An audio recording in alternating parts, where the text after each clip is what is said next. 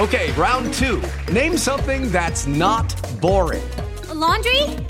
Ooh, a book club. Computer solitaire, huh? Ah, sorry, we were looking for Chumba Casino. That's right, ChumbaCasino.com has over 100 casino-style games. Join today and play for free for your chance to redeem some serious prizes. ChumbaCasino.com. No purchase necessary. Void where prohibited by law. 18 plus. Terms and conditions apply. See website for details. Hello, it is Ryan, and I was on a flight the other day playing one of my favorite social spin slot games on ChumbaCasino.com. I looked over at the person sitting next to me, and you know what they were doing? They were also playing Chumba Casino. Coincidence? I think not. Everybody's loving having fun with it. Chumba Casino is home to hundreds of casino-style games that you can play for free anytime, anywhere, even at 30,000 feet. So sign up now at ChumbaCasino.com to claim your free welcome bonus. That's ChumbaCasino.com and live the Chumba life. No purchase necessary. VGW. Void where prohibited by law. See terms and conditions. 18 plus.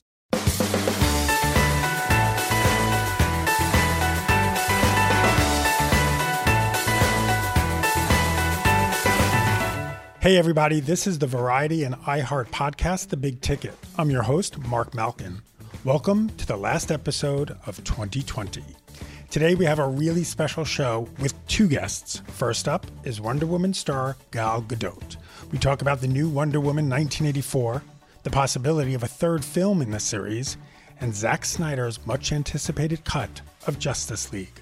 Then later, Regé-Jean Page, star of Netflix's latest soapy series sure to be addictive, Bridgerton. We'll be right back after this short break.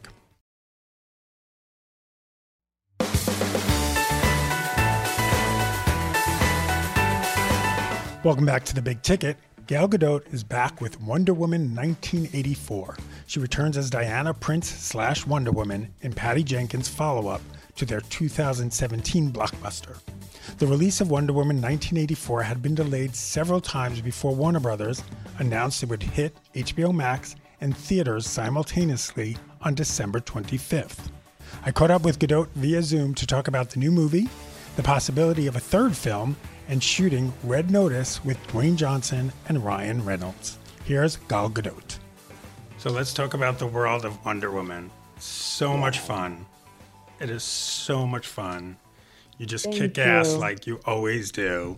How happy are you that people are finally getting to see it? Super excited. Super excited. You know, the movie, we shot the movie back in 2018, and the movie was ready to be shared almost a year ago.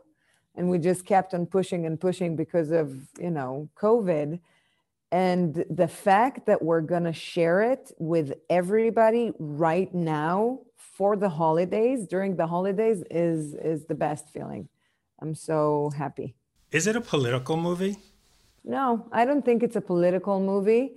I think there's some political elements just because it's the nature of the world and we're dealing with some subjects that can easily be, you know, connected to politics. But the movie is not about politics. The movie is about something about something that is much more simple. It's about truth and the power of truth, and about hope, you know? Isn't that about politics today? That's what I'm saying.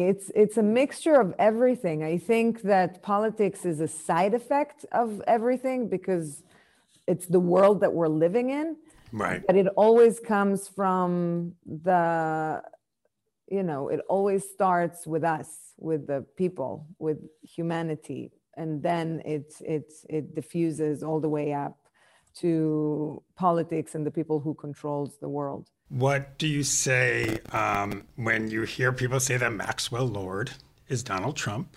And I'm just going to say that one line. He says, I'm not a con man. I'm a television personality and a businessman. How could we not think it's Donald Trump? You know, it's interesting because when we shot it, we didn't really think about it until we got to the White House. And then we're like, But it all started, Maxwell Lord has so many different versions in the comic world, in the comic books. And I think that Patty and Dave and Jeff, the writers, really took Gordon Gekko's personality. But the thing about Maxwell Lord in our movie, unlike the comics, is that he's more complex because he's not just a villain, an even evil villain. He is a regular person who wants to be all these things that you would think that you would see on TV and all of that. And I think, and I know from Pedro while we were shooting the movie, that at a certain point, he just focused on the page and what was there. And along with Patty, they just created this character. But we never tried to mimic anybody else. We never tried to mimic Trump or anything. And is there a message in the movie of careful what you wish for?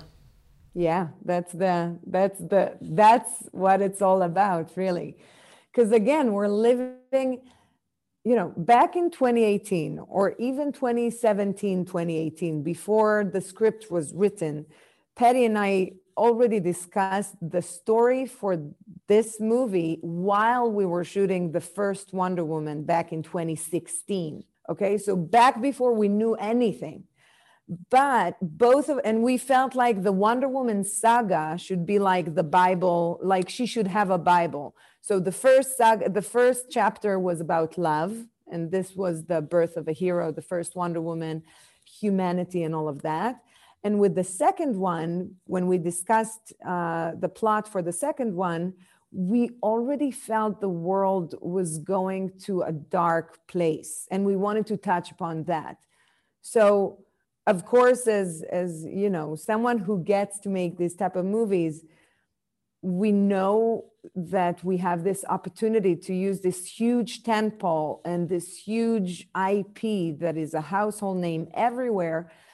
And we want to have an added value for it and not just make a movie that is entertaining, but we always aspire to have like a profound message that we believe in. And this is something that Patty and I are super in line with. Like from the very first moment we just sat together and we're talking about life and what's important and how we view the world and all, we're super on the same page. So with us, we just wanted to use this tentpole and try to maybe touch upon people's heart and remind them of what we believe is important. And I think that in the past, few years, truth and fake news and all of these issues had been a hot potato, a hot topic. And we wanted to touch upon the place where when is it too much? When are we really like, we just want more and we're not thinking about what's the cost of our want, right? If it makes sense. Well, one of the things that I kept thinking about is, the movie's coming out now. If the movie came out when it was supposed to, we would be looking at it through a much different lens. Prism. It I agree with you. really changes. Isn't it crazy? I feel like, obviously, critics of Trump, people who don't support him would look at it before the election as really scary. Like, oh my God, the world could be like this. Where now, after the election, knowing that Trump's not going to be in office anymore, it just takes on a different vibe. Does that make sense? Yeah. I feel like the movie, regardless of Trump, I think with everything that happened just in the past year, we could have never anticipated how relevant the movie would be. Because now when everyone had time to reflect on their lives, and we've all been suffering from this pandemic and its implications on our lives, I think that we're more connected to our deeper selves. We're more connected to our compass, our inner compasses. And that's why I think the movie has the potential to hit on a very, loud nerve. Yeah. Now I have to talk to you about the 80s, because I'm a child of the 80s. I noticed they didn't put you in too much 80s-ish. You had some of the high pants. I saw some High shoulder pants and shoulder pads. I was going to say man. some shoulder pads. And big hair. Oh, the 80s were And bigger lip hair liner. The 80s were bigger hair than that. The good stuff from See, the 80s. See, I'm from New York. I'm from Queens. Hair was that big. Not that big, that big. Like Aquanet. Different standards. But I noticed, they put Kristen Wiig, they put her in the whole aerobics thing, but they stayed away with you. Was that on purpose, do you think? Or you tell me. Yeah. We felt that Diana should always look timeless. Right.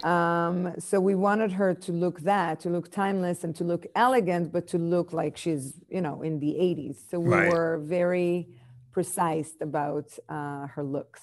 And how much did you laugh every time Chris put on when he put on the parachute bands? I used to it. He loved it. He's the only one who can pull off this look, honestly. But in real life, he actually got himself his own fanny pack. And he used to ride bicycle around the sets or locations, wherever we were, and come visit us. And he completely looked like someone from the 80s. He loved the whole fashion and style that at the time, he was using it for his personal life. And it looked good on him. He's a method actor. That's what it is. Exactly. His method.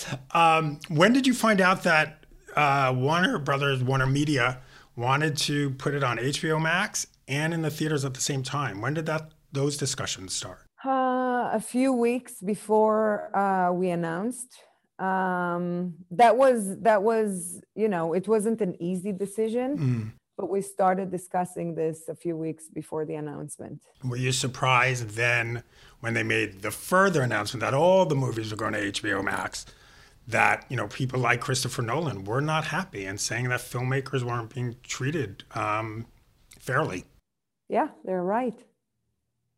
Yeah. So you knew about everything? No, I did. I had no idea about the entire slate for 2021. Right. The discussion that we had was personal, only about our project. But yeah, I was surprised by the announcement as well. Do you think doing things like this, I know it's only supposed to be a year plan, but people are going to get really used to watching movies in their living room? I'll tell you what. So I remember when music became super accessible on Spotify and Apple and all of that, everyone were worried that what is it going to do to the concerts and everything. Whenever there's a good concert of an artist that I love, I would always prefer going to the concert. There's nothing that can replace the experience of being there live and hearing it in the right volume with the atmosphere and all the people and the crowd. So that's how I feel about moviegoers as well, because I remember a few years back, someone showed me a research that out of all the population of the world, only 11% of the people go to the cinema. And they are the movie lovers, okay? It's not a big percentage when you think about it. And I don't think that's going to change. I think people still want to have the full 360 event of enjoying, a movie in the cinema. So I think that's going to be back. I think that the whole pandemic kind of accelerated what the streamers were already about to, where they were already heading. But I'm convinced that once the pandemic is over, it's going to be the theaters will be back to self. I just hope that they have the ability to survive until that happens. So when do you start shooting number 3? I don't know. It's interesting because it's all together. We don't talk about it yet. We have no idea. You never know. I would love to do another one if the story is great and with Patty, of course. But I don't know. We'll have to wait and see. Patty has talked about she wanted to take a break from working on it because she wanted to see the impact of COVID-19 on the world. So it'll be interesting to see where that goes. Yeah. Because we want to see a third movie. You want to see a third movie? Yes. Huh? I want to see a third movie too. To have like a nice closure. A trilogy. Who said closure at number 3? Number 4, number 5. Zack Snyder cut for Snyder. Why do I keep saying that? I'm a Jew. I should know these things. Let's talk about that. How excited are you that the world is going to see what his version of the movie was going to be? I'm very excited. I'm very happy for him that he got the opportunity to show his own version of the movie. So I'm super excited and I can't wait to watch it. Now, did you have to do any reshoots with him, or he was able to take everything you did and you're all good? No, I was all good. How easy is that job? I know, it's the best, right? Didn't have to shoot one more day. Crazy. And Warner, announced that they finished an investigation into Justice League. Were you part of that investigation at all? Were you surprised there even was one? And are you happy with how they said remedial action, which we all, of course, don't know what that means? I don't know what that means either, but I know that they've done a very thorough investigation, even just by how much time I spent with them.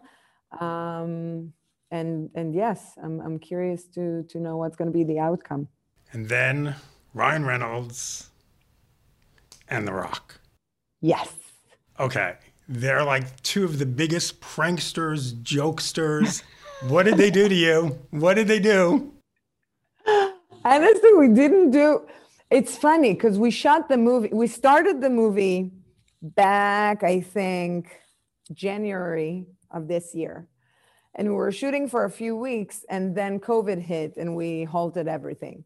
So when we came back on August or September, it was such a different environment to be working on. They're the best and I adore them and I loved working with them. But we shot in such crazy, the entire crew had to be sequestered and had to be away from their families. And just the atmosphere on set is always filled with tension because people are so worried about COVID and everyone looks like spacemen because they're wearing all the PPE and it's crazy. So we had a lot of fun working on the movie, but we didn't prank. We felt like there was no room to be too goofy because the time was serious. But I'm so happy we got to finish the movie because it's such a weird feeling to start to shoot a movie and then stop for 8 months. So I'm happy we got to finish it. And I'm so happy that I got to do this movie with them because they're the best. As a crazy action? Yes, there's some crazy action. So how much your life in the military prepare you for all of this action work? It didn't really. One would think like military, it sounds so, what you would think it would be. But honestly, I think that more than anything, the fact that I was a dancer for 12 years before, that's what helps me with all the stunt work because it's all about learning the choreographies and the timing and it's all about the movement. So I think that's something that really helped me. Did you ever get hurt playing Wonder Woman? Of course. Let me tell you this. Now I can talk about this freely. But when we premiered with the first Wonder Woman, I had just had Maya. She was 8 weeks. And it was right after we finished shooting Wonder Woman and Justice League, had Maya, had a major hernia in my back. So the whole 6 weeks of the press that we did, I couldn't sit. I could only lie down or stand up. So if you go back now, when you see all of my interviews, I'm always standing. I remember that. Mm-hmm. And when the movie premiered, finally on June 6th, I think it was, I was in the OR getting my back fixed, okay? And on this one, I hurt my neck and my shoulder. It comes with it is what it is. It's such a physical role. Like the physicality is another character that I have to play, that it has its toll. So the herniated back was because of Wonder Woman, and then you have a baby. Wonder Woman, Justice League. So I shot the 2 movies for over a year. So it was both of them and having a baby, boom. You are Wonder Woman. You literally are Wonder Woman. I don't know. Great seeing you. Stay safe. Thank you, Mark. Be well. And we'll see you next time. Bye. Be well. Be safe. I'm going to take a short break, but when I return, I'll be talking to Regé-Jean Page, star of Netflix's new period soapy series, Bridgerton. We'll be right back. Hey everybody, this is Jake Brennan, host of Disgraceland and the 27 Club. I want to talk to you about another podcast that I produce called Blood on the Tracks, the Phil Spector story. Blood on the Tracks, the Phil Spector story, is a 10-episode look at the madness and genius of record producer Phil Spector. Phil Spector and the music he created shifted and shaped American culture. But behind his famous wall of sound, there was a darkness, violence, and an intense inferiority complex that those who knew him and worked with him were all too familiar with, and that led to the senseless murder of actress Lana Clarkson. With Phil's recent death in the news, Blood on the Tracks has become all the more relevant. Just like Phil Spector, this podcast sounds like nothing you've heard before, because you can't push the needle into the red without leaving a little blood on the tracks. Listen to Blood on the Tracks, the Phil Spector story, on the iHeartRadio app, Apple Podcasts, or wherever you listen to podcasts.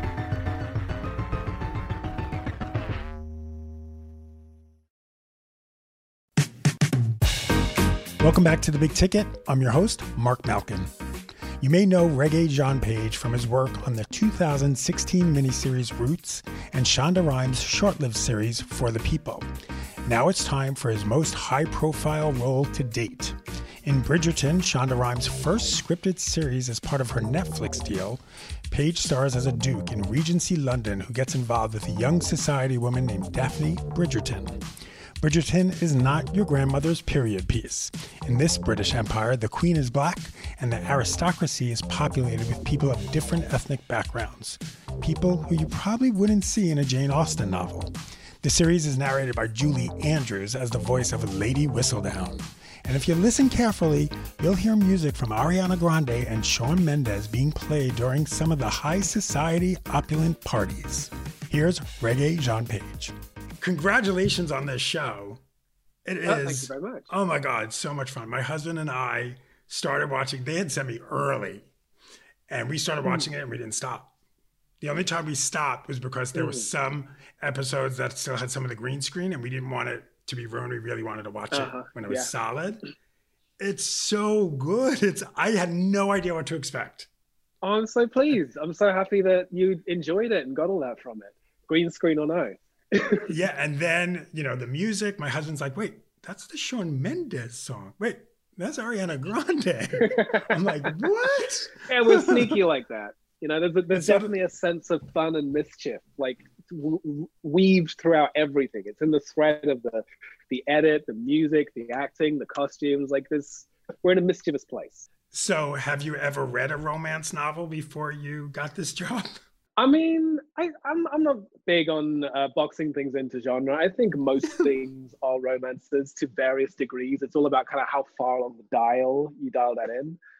Right. And so kind of the answer would be yes, I assume I have, but also I don't think I've read anything that is within the kind of romance scene box, So it's my favorite thing about this job is new things and new experiences. And this is a genre that has been very, very fun to play around in. It's a new show. So tell everyone, what is Bridgerton? What should we expect? What's the plot? What's different about it? Bridgerton is something a bit like if Jane Austen met Gossip Girl and maybe 45 Shades of Grey.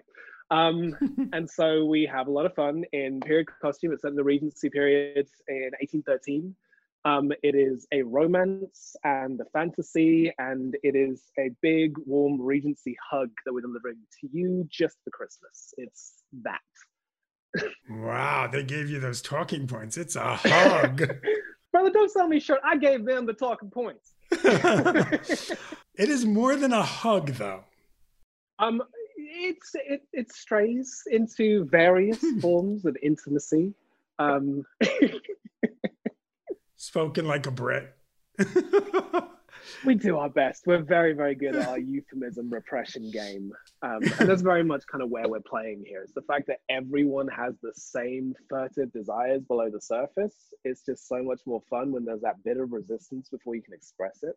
And then the diversity and every person's shape, size, orientation, gender is there, which is so amazing. I mean, you're playing like aristocracy. When was the last time you saw that happen in something that was based in a period piece? Well, it's very simple because everyone deserves to be there. Like I said, if it's this big Regency hug at Christmas, if it is this Cinderella fantasy with great big dances and balls and jewels and dukedoms and glamour, why on earth would you limit who gets to receive that and who gets to play in that game? It's a great game. It's a great place to hang out, and we all get to hang out and play together. You play Simon. Tell us who Simon is.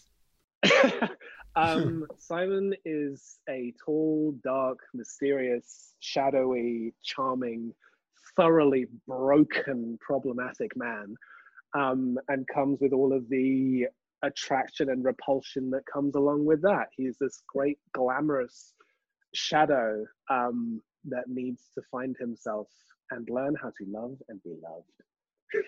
And how many times did you take your shirt off in the first season? I mean, that's a categorization question, because the difference between taking my shirt off and having my shirt taken off. You know, we might need multiple columns for this.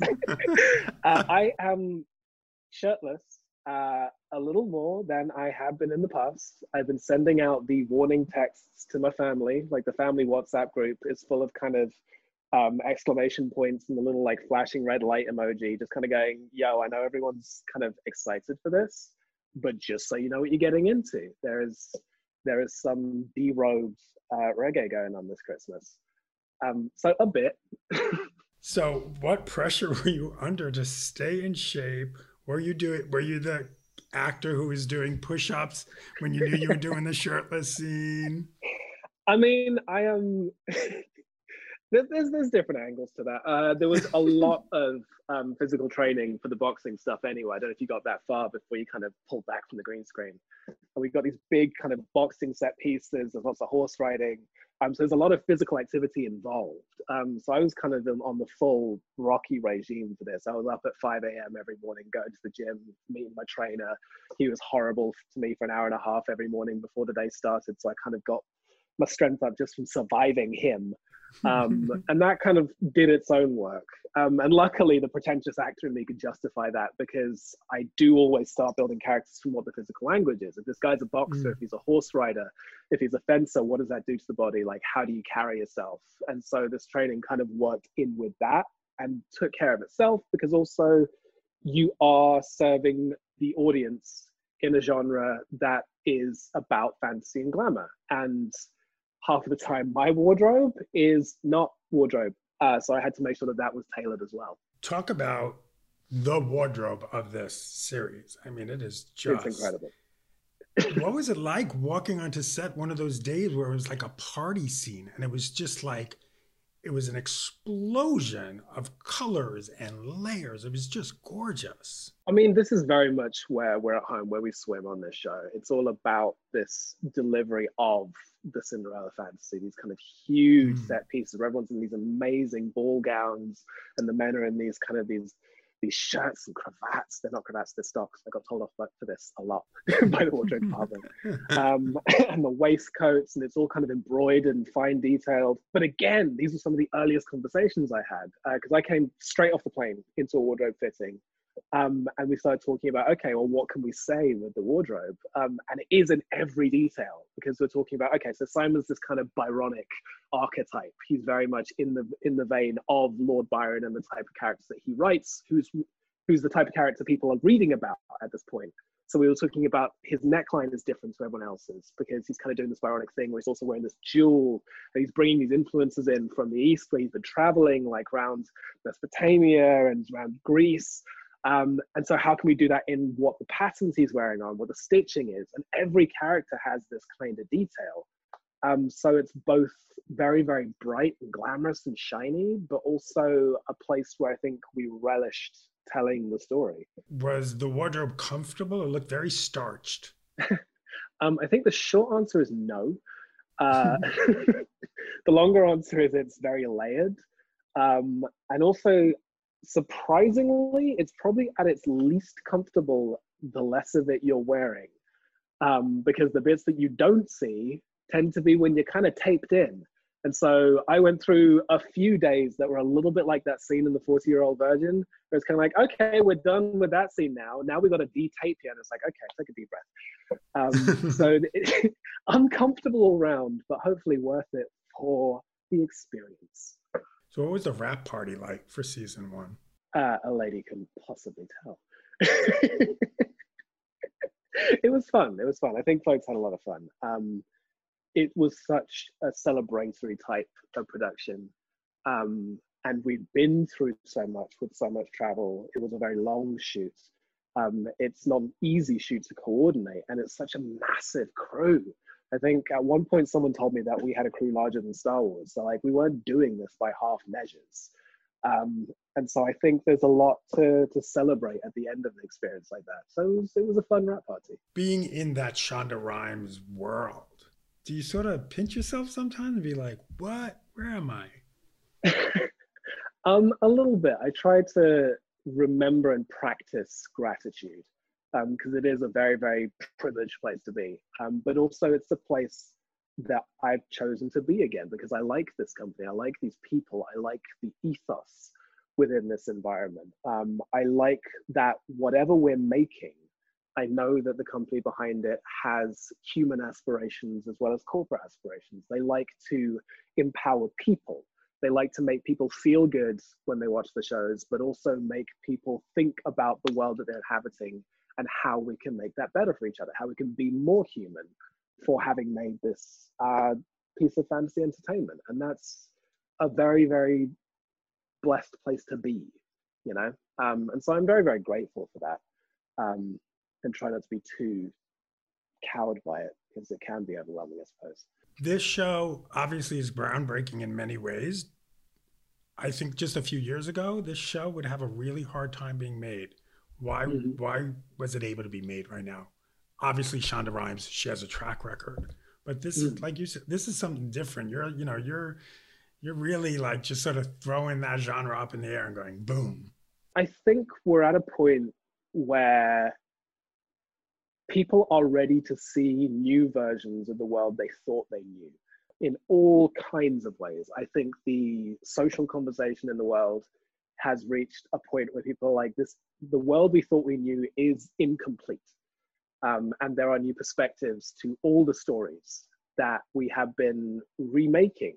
And also we spent the last few years doing a lot of remakes. Like this is kind of the industry joke, right? It's like another remake or another sequel or another old IP being resurrected. And I think that we're at a point where we are very, very hungry for new versions of stories and for reinvented versions of stories and new perspectives on things rather than necessarily just a comfortable pair of shoes to slip into. You know, we kind of want both. We want it all. And I know we joked a little bit about lots of intimacy, as you called it. But did you have an intimacy coach on set? I imagine you probably did. Yes, absolutely. We worked with a wonderful intimacy team headed by Lizzie Talbot, and it frees up the work of your actors so much to have someone direct and guide you and protect you and look after you. It's a little bit nuts that people ever did this without one. It's, not impossible. You still have lots of good-natured people trying to look out for each other. But it's like getting on stage and swinging a sword around and going, we'll be fine, we'll work it out. I'll try not to hit you. You don't want to be hit, do you? Good, neither do I. We'll try not to. As opposed to having someone who knows what they're doing with a sword saying, here's how you don't hit each other, but make it look like a real fight. And it's very, very similar. It's choreography. And once you have your choreography down, you get to concentrate on doing your actual acting work, which is a gift to your actors. And then obviously the narrator of the show is a woman named Julie Andrews. Julie Andrews. And we are all in awe. What? I mean, I sent a rather angry message to a couple of my friends at Shondaland when that was announced, because I had no warning whatsoever. I found out on Twitter, and I was like, you can't do this to me. I was on the train. I was like coming back from a boxing training session, and I literally yawped on the train. I was like, "Nah!" And everyone kind of turned and looked at me and they're like, nothing. I mean, I can't tell you, and then just kind of melted into my seat in embarrassment. But it's incredibly exciting. It is an almost stupidly perfect casting, and we're all lucky to bask in its glow. Well, thank you very much, sir. This is great. It was nice meeting you virtually. Likewise. Absolute pleasure. Thank you, Simon. That was Regé-Jean Page. Bridgerton drops on Netflix on December 25th. Thanks for listening to this week's Big Ticket, and thanks for listening to this year's Big Ticket. 2020 is a year like no other. The suffering and pain that people have endured has been catastrophic. So I'm grateful anytime you decide to tune into the podcast. Here's to the holidays and the light that we hope is at the end of this very dark tunnel. Be safe, be well, and please keep wearing your masks. See you in 2021.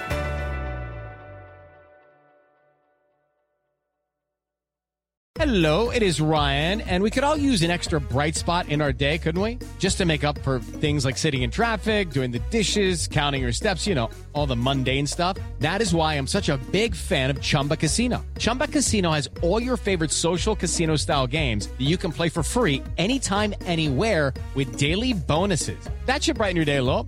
Actually, a lot. So sign up now at ChumbaCasino.com. That's ChumbaCasino.com. No purchase necessary. VGW Group. Void where prohibited by law. See terms and conditions. 18+.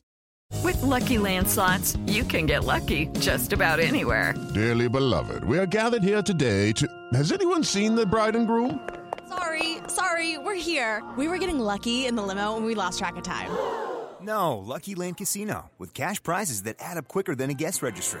In that case, I pronounce you lucky. Play for free at LuckyLandSlots.com. Daily bonuses are waiting. No purchase necessary. Void where prohibited by law. 18+. Terms and conditions apply. See website for details.